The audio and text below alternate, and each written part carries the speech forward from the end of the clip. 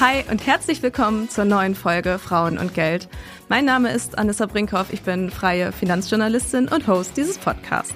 Als ich vor etwa 4 Jahren angefangen habe, mich mit dem Thema Finanzen zu beschäftigen, war es so, als müsste ich eine komplett neue Sprache lernen. Ich kannte die Bedeutung von ganz vielen Vokabeln überhaupt nicht und Sätze in Finanzbüchern haben sich mir einfach überhaupt nicht erschlossen. Ich fühlte mich ehrlich gesagt überfordert und ausgeschlossen. Manchmal hatte ich sogar den Eindruck, dass es Anfängerinnen absichtlich schwer gemacht wird, sich in diese Finanzwelt zu begeben. Und aus vielen Gesprächen weiß ich inzwischen, dass ich überhaupt nicht die Einzige bin, sondern dass es auch anderen Frauen so geht. Und deshalb ist genau das auch heute unser Thema. Ich habe mich gefragt, wen ich denn zu diesem Thema interviewen könnte, und da bin ich relativ schnell auf Melli Schütze gekommen. Melli ist Gründerin des Frauennetzwerks Nushu und weiß, wie Frauen sich in Themen einarbeiten und welche Sprache und Wörter dabei hilfreich sind und welche vielleicht auch einfach gar nicht. Und natürlich war Melli auch einmal Finanzanfängerin, sie hat also auch ihre eigene Geschichte mitgebracht. Ich bin also total gespannt auf unser Gespräch und sage jetzt herzlich willkommen im Podcast, Melli. Vielen lieben Dank für die Einladung, ich freue mich total auf das Gespräch und ja, eine spannende Diskussion. Vielen Dank, Anissa. Du bist Gründerin des Frauennetzwerks Nushu und die Bedeutung dieses Begriffs passt so gut zu unserem heutigen Thema. Erklär doch mal, was bedeutet Nushu eigentlich? Ja, das passt tatsächlich sehr, sehr gut. Nushu ist eine Geheimsprache und das ist natürlich was vielleicht so eine kleine Parallele ist zu deinen Erfahrungen mit dem Finanzvokabular, zur Finanzsprache. Also, es war so, ich habe mal ein Buch gelesen, das nennt sich Der Seidenfächer. Und da ging es um Frauenschicksale im 20. Jahrhundert in China. Und wie es früher so war, waren diese Frauen häufig von schulischer Bildung ausgeschlossen und hatten deshalb keinen Zugang zu Schriftsprache oder zu, Bildung in dem Bereich. Ne? Und in dem Roman, den ich gelesen habe, ging es um 2 Freundinnen, die sind in 2 unterschiedliche Himmelsrichtungen verheiratet worden und damit war eigentlich klar, dass der Kontakt abreißen würde. So, damals, also einfach Punkt. Und wenn man sich überlegt, dass man dann mit 15, 16 Jahren das erste Mal vielleicht mit Sexualität in Kontakt kommt, in einen neuen Haushalt zieht, weil dort der Mann eben lebt, mit ganz neuen Gepflogenheiten konfrontiert ist und niemand hat, um sich auszutauschen, dann finde ich das total krass. So, das ist ja die Phase, in der man total vulnerabel auch ist, in der sich so viel formt, in der man so unfassbar viele Fragen hat. Naja, auf jeden Fall haben diese Frauen einen wahnsinnig tollen Weg gefunden, um weiterhin in diesen patriarchalen Strukturen miteinander im Austausch, im Kontakt zu bleiben. Und zwar haben die diese Geheimschrift entwickelt, die sich eigentlich Nushu nennt. Und diese Schriftsprache wurde nur von den Müttern an die Töchter weitergegeben und die Männer konnten sie auch nicht lesen. Und damit konnten auch in diesem Fall die beiden Freundinnen auf Distanz miteinander in Kontakt bleiben. Und diese ganze Kommunikation, erfolgte über einen Seidenfächer. Der wurde von einem Mann überbracht. Also es war durchaus klar, dass es diese Schriftsprache gab, aber es war halt einfach ein Hort der Frauen, Nushu. Und als ich das erste Mal gelesen habe, war ich Feuer und Flamme. Ich hatte noch nie von einer geschlechtsspezifischen Sprache gelesen und dachte mir so, okay, ich muss diesen unfassbar mutigen Frauen Tribut zollen. Und der Geist, der da mitschwingt, den finde ich so bemerkenswert und so vorbildlich, dass ich unser Netzwerk, mein Unternehmen danach benannt habe. Ich habe aus Nushu gemacht, weil es etwas einfacher und geläufiger ist fürs deutsche Ohr. Und ja, mit Nushu setzen wir diese Geschichte irgendwie fort. Aber immer wohl wissentlich, dass diese Frauen damals natürlich ganz andere Herausforderungen hatten. Aber die sollen uns ein Vorbild sein. Finde ich wahnsinnig berührend. Inwiefern setzt ihr denn die Werte von dieser Nushu-Sprache jetzt noch um in eurem Netzwerk? Spielt das noch eine Rolle? Eine große Rolle. Am Ende des Tages geht es in unserer Community darum, sich gegenseitig zu inspirieren, zu unterstützen und ja, auch beruflich zu begleiten. Und das ist ja auch der Grundgedanke. Die Themen haben sich vielleicht verändert, Gott sei Dank ja auch. Aber im Kern geht es um gegenseitigen Support von Frauen für Frauen. Wir wollen ja heute über fehlende Finanzvokabeln sprechen, über das Abgehängt-werden durch eine Finanzsprache, die gerade uns Frauen in Teilen auch einschüchtert oder davon abhält, tiefer in das Thema Geld und Finanzen einzutauchen. Und als ich angefangen habe, mich mit dem Thema Geld zu beschäftigen, fühlte es sich so an, als würde ich diese Sprache wirklich komplett neu lernen müssen. Ich kannte gefühlt gar keine Vokabel. Wie war das bei dir, als du mit diesem Finanzthema gestartet bist? War das ähnlich oder hast du was ganz anderes erlebt? Doch. Also das war bei mir ganz genauso. Ich stelle mir immer die Frage, ob das bei Männern, also ob die ähnliche Erfahrungen machen, das weiß ich nicht, da bist du sicherlich mehr im Thema. Das kann ich gar nicht so genau beurteilen. Aber natürlich, es ist erstmal neu.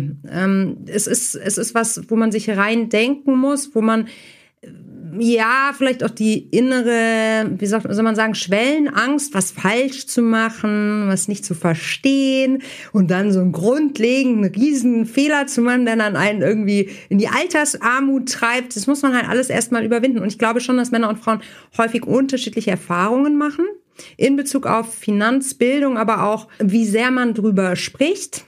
So, was Geld ausmacht und was verdiene ich zum Beispiel, ist eine Frage, die ganz viele Frauen nicht mit Freundinnen oder mehr und mehr, sagen wir mal so, es wird besser, ne? Und wir sprechen auch mehr über Geld, aber das ist ja auch überhaupt nicht en vogue gewesen viele Jahre und das ist, glaube ich, auch nicht Teil unserer deutschen Kultur, zum Beispiel über Gehälter zu sprechen. Und je mehr wir uns austauschen, umso mehr können wir uns dem Thema, glaube ich, auch annähern. Also ich glaube schon, dass der Angang ein unterschiedlicher ist, aber klar, keine Ahnung gehabt am Anfang. Ich fand, es ist vor allem auch diese Angst davor, blöd dazustehen, oder? Also gerade wenn man am Anfang diese Vokabeln nicht kennt, wenn man sagt, oh Gott, ich versuche jetzt mal so einen Satz zu formulieren, damit ich so dastehe, als wäre ich auch schon total tief drin, oder oh mein Gott, wie stelle ich denn eine Frage zu diesem Finanzthema, ohne dass ich total blöd dastehe, weil ich kenne die ganzen Fachbegriffe überhaupt nicht. Das ist ja auch etwas, was einen total einschränkt. Und da könnte ich mir vorstellen, dass das, wenn man das bei euch im Netzwerk von Frauen untereinander macht, dass das da einem nochmal ganz viel leichter fällt, vielleicht auch über Unwissenheit oder Unkenntnis offen zu sprechen. Ja, das mag sein. Allerdings muss ich dir auch eins sagen. Ich habe in den letzten Jahren, ich habe mir diese Freiheit erlaubt, sämtliche Fragen zu stellen. Und ich bin damit, obwohl ich viel Angst hatte am Anfang, vermeintlich doofe Fragen zu stellen, ich fahre damit verdammt gut. Weil meistens, ja, ist wirklich so, weil am Ende des Tages ist es häufig so, dass sich einfach nur niemand traut, die Frage zu stellen und alle haben keinen Plan. Ja, so, das stimmt. Ja, und es ist so ein inneres, du merkst, wenn manchmal auch in einem Meeting die Spannung weg ist, wenn du diese vermeintlich doofe Frage gestellt hast, und dann alle so, ja, stimmt eigentlich, weil keiner will sich die Blöße geben, nicht zu wissen, um was es geht. Also von daher, ich fahre gut damit, einfach jede Frage zu stellen, die ich loswerden muss, weil ich sonst einfach inhaltlich nicht mehr folgen kann. Und ich bin, und das ist die gute Neuigkeit, damit noch nicht auf die Schnauze gefallen. Ganz im Gegenteil. Also ich bekomme eher das Feedback so, vielen Dank, dass du es gefragt hast, weil wenn du es schon nicht verstehst, wie soll ich es? Also das ist total, ist ja irgendwie menschlich. Woher sollen wir das denn alles wissen? Die Welt ist so unfassbar komplex. Wir können nicht in jedem Bereich Expertinnen sein. So. Also von daher, Fragen hilft. Okay, dann bin ich jetzt mal gespannt, wie du auf die Frage reagierst, beziehungsweise auf das, was ich am Anfang erlebt und gefühlt habe.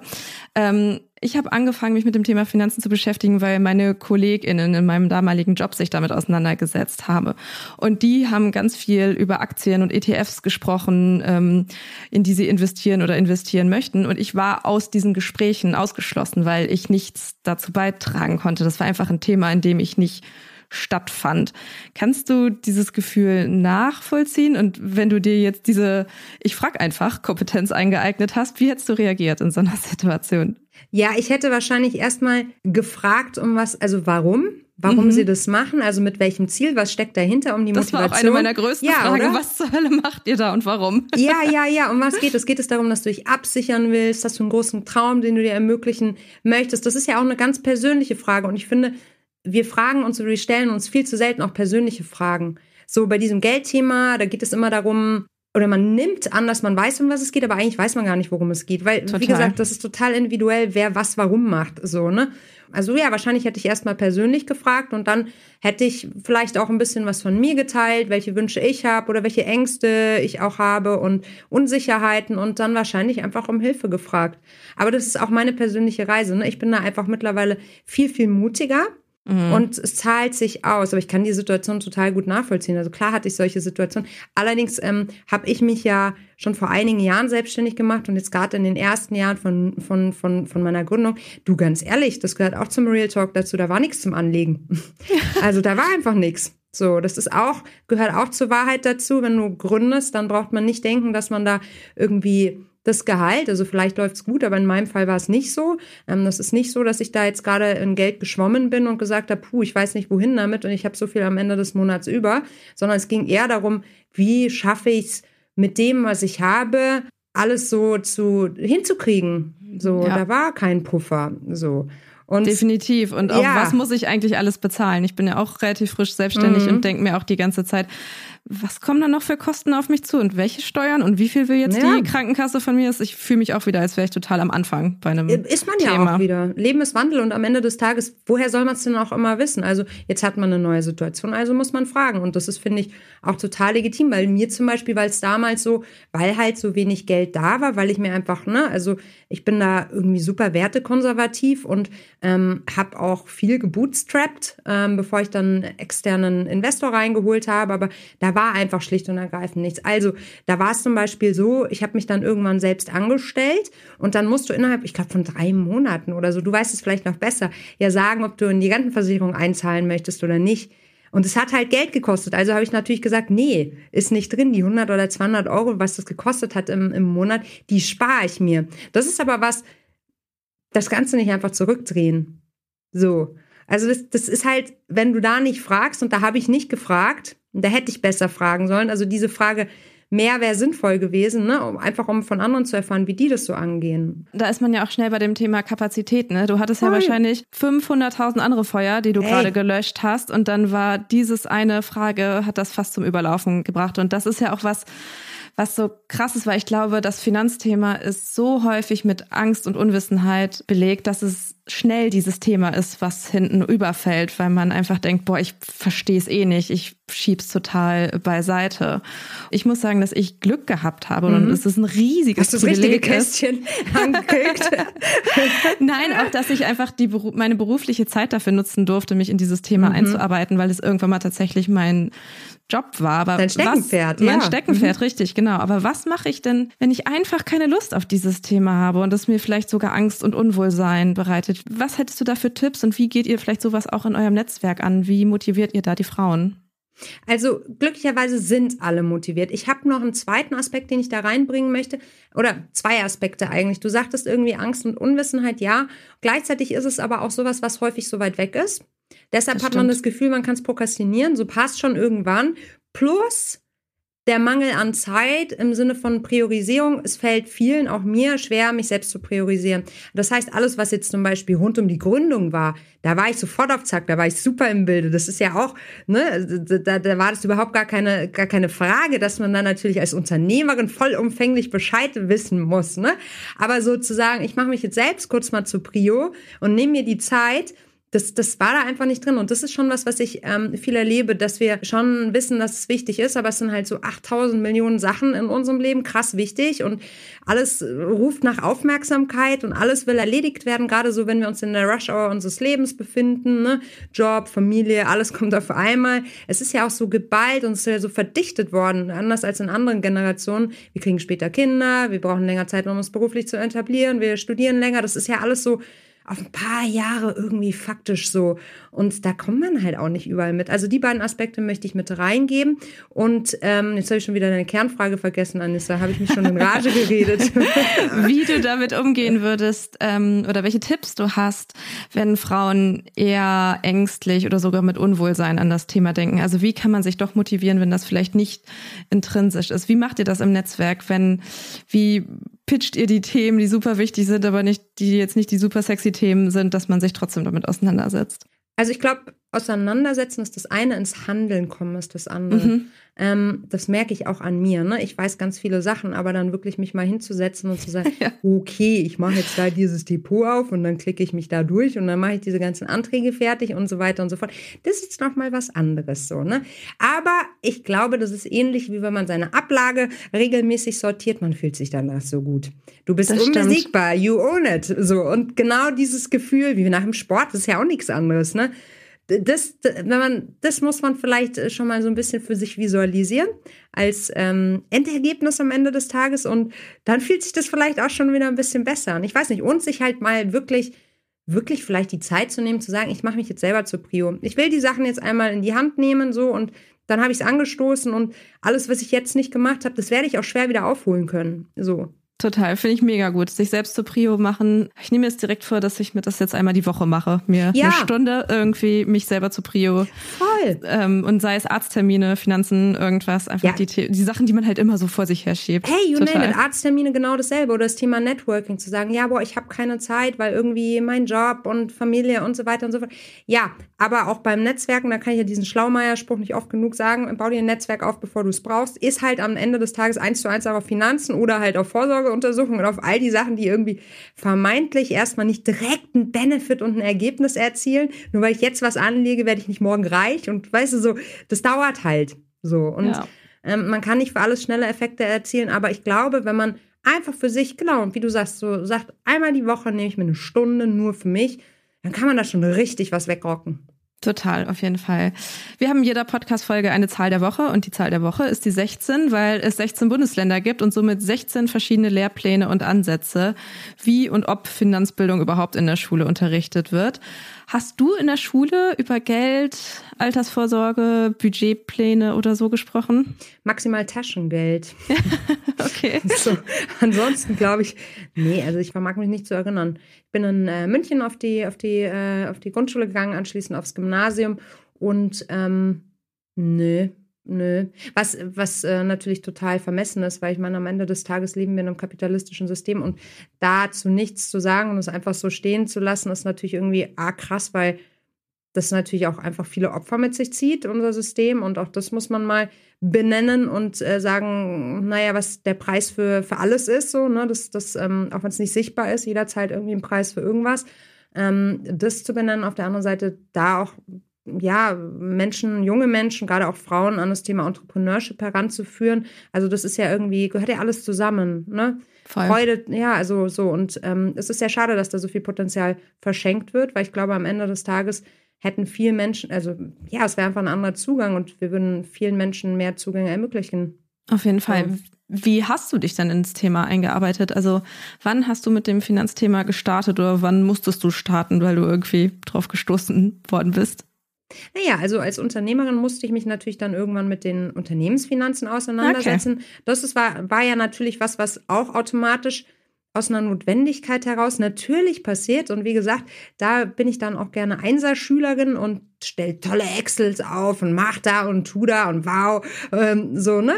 Aber das ist ja nicht für mich. Das ist ja was anderes, ne? Da geht es um Arbeitsplätze und da geht es darum, einfach die weltbeste Community aufzubauen und da geht es natürlich um was anderes. So, und ich habe dann angefangen, mich mit dem Thema auseinanderzusetzen, als wir es bei Nushu mehr und mehr auf die Agenda genommen haben. Das ist genau dieselbe Lernreise, die ich absolviert habe, wie andere Frauen bei uns in der Community. Also viele Veranstaltungen, ganz unterschiedliche Themen, von NFTs über Krypto. Also all diese Themen haben mich dann auch irgendwie begeistert. Das eine mehr, das andere weniger. Aber ich glaube, das ist auch völlig in Ordnung, dass man dann sagt, okay, Aktien interessieren mich halt auch einfach nicht so. Aber ich mag halt Immobilien total gerne. So. Und das ist ja auch schon mal was dann, was eine Tendenz gibt und wo man dann auch sagt, dann sind wir wieder bei den Wünschen und Träumen, ne? Vielleicht von deinen Kolleginnen die Frage, ne, was treibt dich eigentlich an, was willst du denn eigentlich erreichen?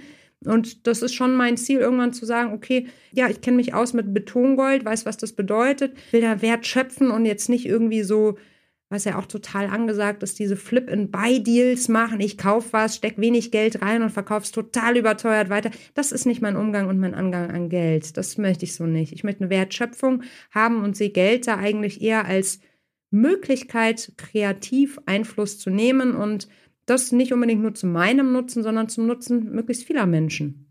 Voll schön, finde ich richtig gut. Es ist ja inzwischen wissenschaftlich erwiesen, wie wichtig und erleichternd es für Betroffene ist, wenn strukturelle Probleme einen Begriff haben, einen generell anerkannten Namen. Und im Finanzbereich fallen mir hier vor allem Begriffe wie Gender Pay Gap, Gender Pension Gap, aber auch Female Finance, also dass generell es ein weibliches Finanzsystem geben muss, ein. Alles Begriffe, die die weibliche Lebensrealität erst erschaffen haben. Ohne uns Frauen gäbe es diese Begriffe nicht. Hast du in der Finanzwelt so Wörter, die dir ganz schnell einfallen oder über die du ganz gerne sprichst, weil das für dich auch so ganz krasse strukturelle Probleme sind, über die du immer mal wieder nachdenkst oder gegen die du ganz aktiv anarbeiten möchtest? In der Finanzwelt jetzt weniger Anissa, aber natürlich Female Leadership, Female Founder, Care Gap, also you name it, da gibt es ja so viele, egal wo man hinschaut, gefühlt ist überall ein Gap. und kommt man ja gar nicht mehr hinterher. Aber das ist schon total richtig, was du sagst. Sobald wir einen Namen haben, fühlt man sich auch weniger alleine. Das ist einfach so, das ist entlastend. Wenn man man merkt auch, dass man ist nicht selber schuld, sondern das ist eine Struktur, die dahinter steht. Ich kann es auch gar nicht selber ändern, auf jeden Fall. Unser Finanzsystem ist ja wie viele andere Systeme jahrhundertelang von Männern für Männer gebaut worden und wir Frauen waren einfach komplett nicht Teil dieser Welt und dementsprechend konnten unsere Bedürfnisse überhaupt nicht mitgedacht werden. Wie ändern wir es denn jetzt, dass auch dieses System Frauen reinlässt und weibliche Bedürfnisse erkennt und vielleicht auch generell weiblicher wird? Hast du da Ideen? Ich glaube am Ende des Tages Initiativen wie die deine, zu sprechen, den weiblichen Angang an die Themen zu wählen, unseren persönlichen oder unseren weiblichen Blick zuzulassen, das ist ganz, ganz wichtig. Also einfach unser Verhältnis zu Geld eben nochmal zu überprüfen, das ist essentiell, wie ich finde. Gleichzeitig geht es natürlich auch aus meiner Brille darum, mehr Frauen in Führungspositionen im Finanzsektor zu besetzen. Auch die werden einen Unterschied bringen. Und das ist auch ein weiterer wichtiger Schritt, um da nochmal den Change zu bringen. Und wir brauchen einfach wirtschaftliche Maßnahmen, wir brauchen Programme, die vielleicht auch mehr auf eine wirtschaftliche Selbstermächtigung von uns Frauen abzielen. Ich meine, ich denke, viele Frauen, die sich mit dem Thema auseinandersetzen, sind durchaus wirtschaftlich ermächtigt. Ne? Aber trotzdem, wenn wir jetzt zum Beispiel über Mikrokreditprogramme sprechen, zum Beispiel für weniger wirtschaftlich starke Regionen und auch Frauen, die da wirklich was verändern wollen, dann sind das alles Maßnahmen, die natürlich ihre Zeit dauern, ne, um Wirkung zu erzielen, aber es tut sich was. Allerdings sind das alles keine Selbstläufer und es ist eben wichtig, dass wir Frauen auch einfordern. Wir sind Teil dieses Wirtschaftssystems und kein kleiner. Wir stellen mehr Abiturienten als unsere männlichen Kollegen und es gibt überhaupt gar keinen Grund, uns zu verstecken. Also ich glaube, ein kleiner oder ein großer oder ein wichtiger Schlüssel, sagen wir es mal so, neben diesen ganzen strukturellen Maßnahmen, die passieren müssen, ne, ist auch, dass wir unsere Stimme erheben und dass wir ganz klar benennen, was wir brauchen. Schlicht und ergreifend. Ja, und dabei würden ja auch diese Finanzvokabeln helfen, richtig? Voll. Also diese Gaps, die wir benennen können. Und da bin ich auch wirklich mal gespannt, was da in den nächsten Jahren noch so auf uns zukommt. Was denkst du denn, Anissa? Was ist denn so deine These?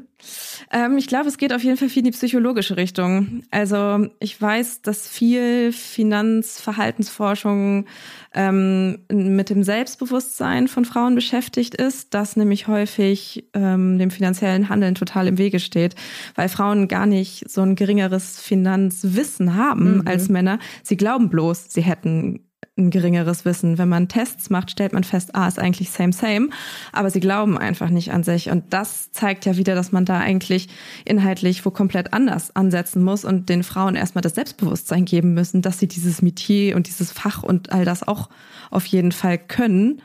Und wenn du total selbstbewusst bist, dass du dir was beibringen kannst, dass du gute Entscheidungen, langfristige Entscheidungen treffen kannst, dann wirst du ja auch gerne Teil dieses Systems oder diesem neuen Bereich in deinem Leben. Total.